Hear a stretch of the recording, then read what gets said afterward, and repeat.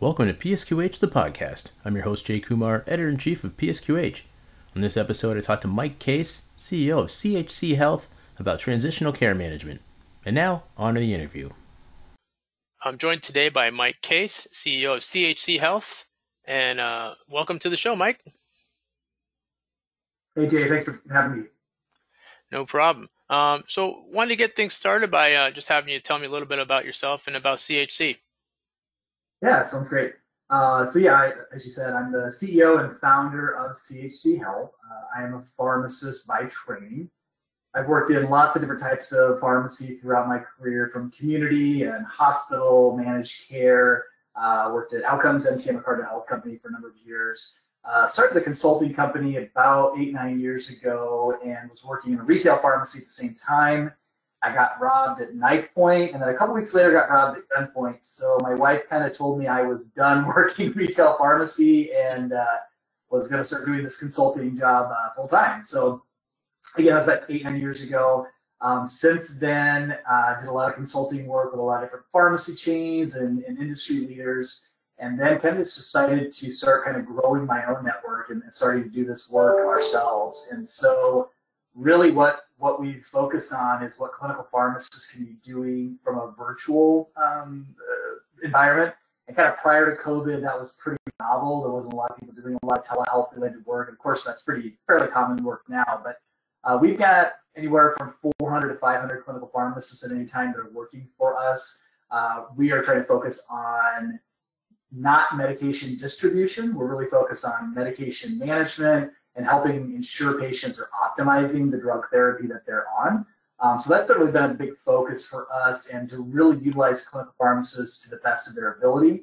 And this is kind of a role that most pharmacists aren't used to. And so that's kind of been really, really exciting for us as we continue to keep scaling and growing and some of that type of great stuff. We just recently, as of a few months ago, were acquired by Pack4U.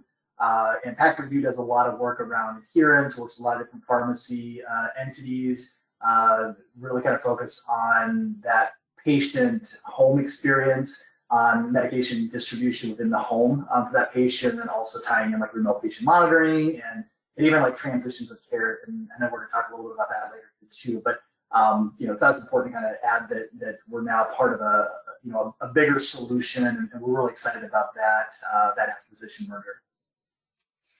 Yeah, it's great. Today we're going to talk about medication non-adherence and how transitional care management services can really help kind of improve clinical outcomes. So I guess first off, how big of a problem is medication non-adherence? Yeah, this is actually a really significant problem. If we look at the U.S. healthcare system alone, you see different numbers out there, but anywhere from like $290 to $300 billion a year annually is really what the cost of medication non-adherence is in the U.S. That number is pretty significant, just from a cost perspective. But if we start looking at some other costs that go along into actual medication optimization, that's even a much higher number. I'll talk about that here in a little bit. But if we look at just non-adherence, and again, that's just mainly patients not taking the medications as prescribed by their physician. This also can tie into a lot of adverse drug events, or what we call ADEs, which are pretty significant too. If we look at the Centers for Medicare and Medicaid Services, or what we know as CMS, they recently published an article that talks about the high readmission rates in the U.S. and showed about almost 2,500 hospitals have had some level of really significant readmission rates. And CMS actually does not pay hospitals, or they have penalties associated with those readmission rates. So if you're a hospital, you've got high readmission rates, it can actually deduct or you can have penalties associated with how much your reimbursement is going to be for Medicare and Medicaid services across your whole board. So that can be pretty significant as well. So that's something a lot of people are kind of focused on. If we look at what adverse drug events are and kind of how they are affecting us in the U.S., it's actually the fourth leading cause of death in the U.S. So it's very, very significant that patients are having what we call medication misadventures, or they're having some sort of drug reaction or an adverse effect to those medications that they're on. And that can really affect the likelihood of them having a readmission into the hospital, the length of the stay of their hospitalization. If you look at the types of patients or the reasons patients are being readmitted, greater than 50% of the time, it's due to some sort of medication-related problem. So this is something that's really a significant problem that we're trying to focus on and try to come up with different solutions to impact them. You also look at productivity that can be associated with patients that are having to spend more time in the hospital or having to get readmitted, and some of the issues going along with that. If you look at it from a cost perspective, just one adverse drug event on average is going to cost anywhere from about $8,000 to $11,000. So just having one adverse drug event can be a pretty significant challenge from a cost perspective too. If we look at kind of the risks of ADEs, the more medications a patient is on, it synergistically, it kind of just compounds on top of it. So it's not just one medication plus one medication equals two medications. It's as you add more and more medications to that patient, the higher likelihood of them having an ADE is going to happen. So if we look at, for a patient, say for example, they're on two medications, they've got about a 13% chance of having an ADE.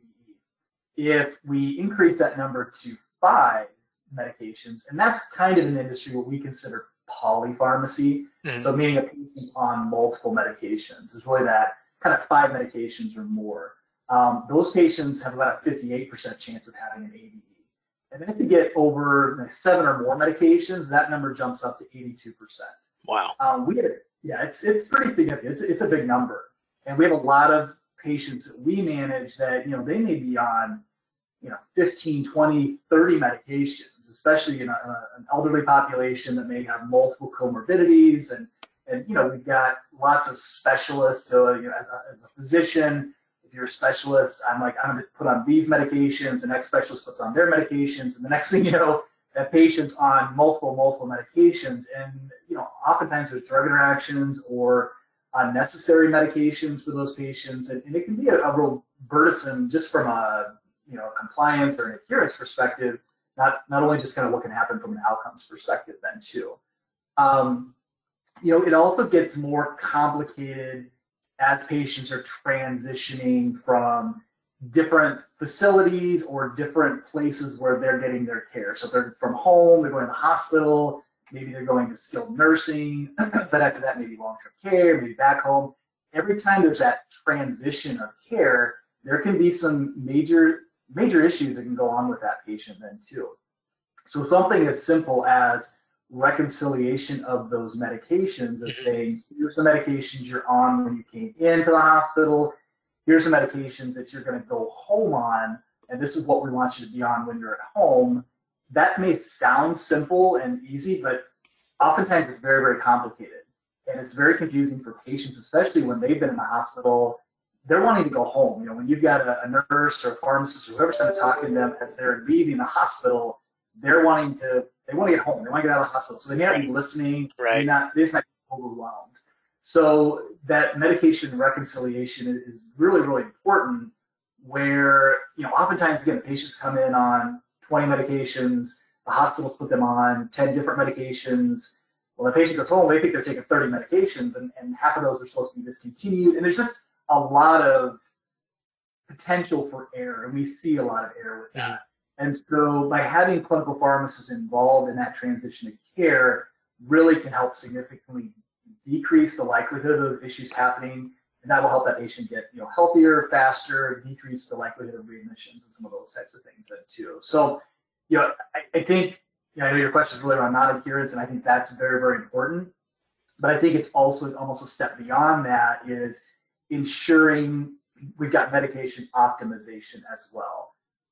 As clinical pharmacists, that's what we try to focus on too, where, non-adherence is about $290 billion annually, like I said. But if you look at medication optimization, that costs about $528 billion per year to the healthcare system. So if you look at it from a return on investment perspective, we actually spend more money to reverse the effects of medications in the U.S. than we actually spend on the drugs themselves. So it's a negative ROI if you look at it, and a lot of that is because I believe that we haven't had more focus on the actual medication management and having, you know, clinicians involved in that, like a pharmacist that has that kind of experience. And we really feel like that's very, very important. And I think we're getting a lot of traction. I also think you're seeing CMS starting to really focus on what does transition of care look like? You know, what does chronic care look like? How are we helping ensure these patients are being followed? What does that look like? And how do we help kind of manage all that care? Because these patients are going from so many different facilities. And so I think those are important concepts to kind of think about. And that's, again, what we kind of focus on from a non-adherence and from a medication, you know, management and optimization perspective. So explain what transitional care management services are and how they can help with this problem. Yeah, so that kind of ties in a little bit what I was just talking about, but you know, the transitional care management, it can be lots of different ways to skin this cat. You'll see, you know, multiple health systems, maybe they'll have a pharmacy technician in the ER that on, you know, when that patient's being admitted, they might be doing a med rec at that point.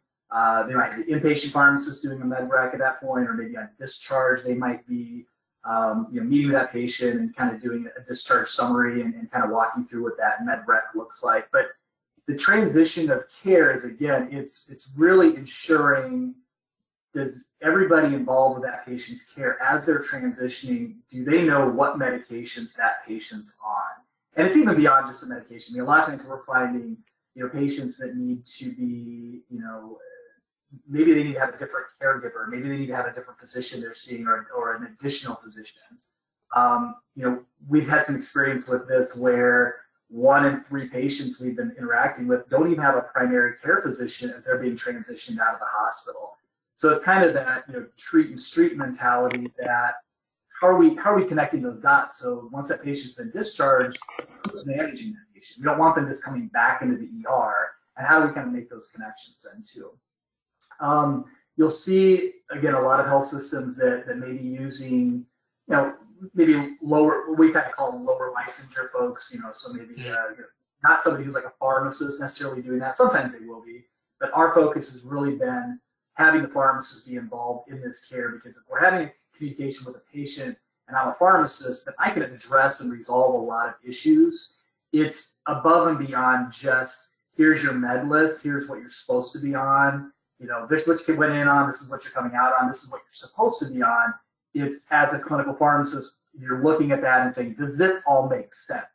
This doesn't really make sense. I'm going to kind of work with your physician and try to resolve these issues. It's not just, it's not an accounting exercise necessarily of, here's the measures you know, we say that you're supposed to be on. It's taking that next step and saying, does this all even make sense that you should be on these medications? Right. And how can we help drive some of those outcomes? So that's another big important part of what we think transitional care looks like compared to maybe some traditional roles that you'll see out there.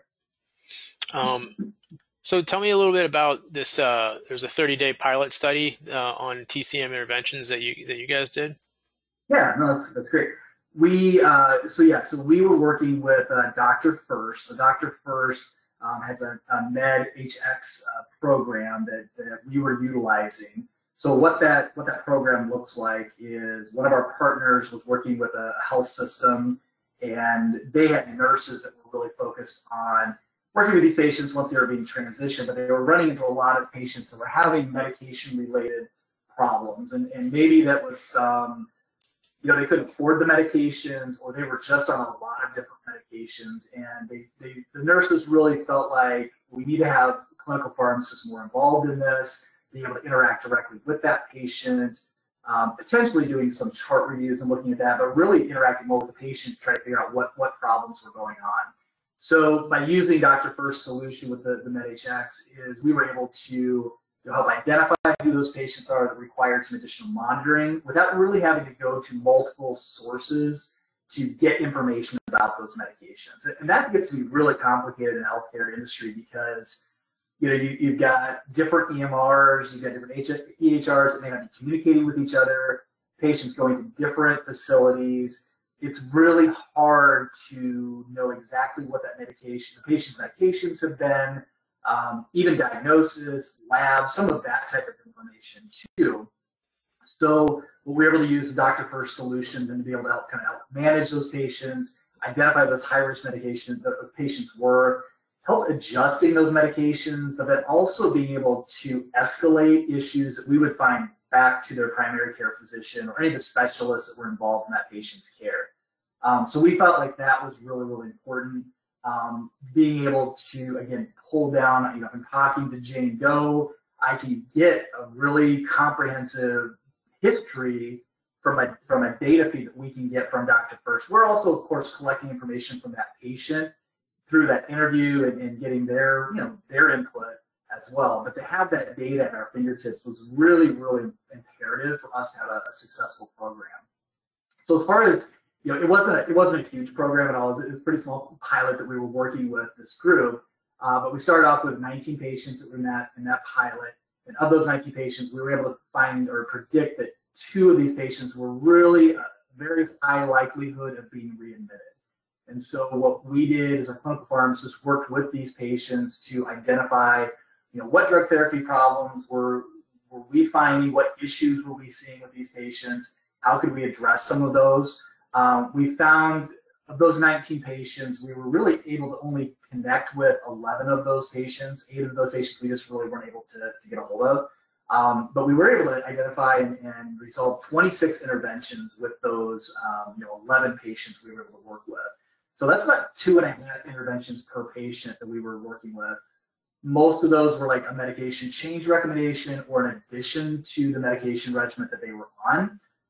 We were able to use secure text messaging and some of that kind of information also to kind of work with those patients then also. One patient in particular we found was pretty interesting is that we were able to identify that this patient had a diagnosis of COPD, so congestive pulmonary disease. And so with what this person had, they were not on any COPD medications, which we thought was really weird. We thought it was just a data issue. And so we looked at it farther, and as we're having communications with the patient, no, they had been diagnosed with COPD, but had never gotten any COPD medications prescribed to them. This person had just kind of fallen through the cracks. We also had another patient that was on, had a lot of congestive heart failure medications, some hypertension-related medications as well too. And we had some major concerns with this patient. And so as we're working with this patient, we're trying to identify and resolve some of these issues. And this patient, their primary physician was kind of really their nephrologist, which is their kidney doctor. So we're trying to work with this kidney doctor, see if we can find a PCP for this patient to refer to. And in this process, the patient actually got readmitted.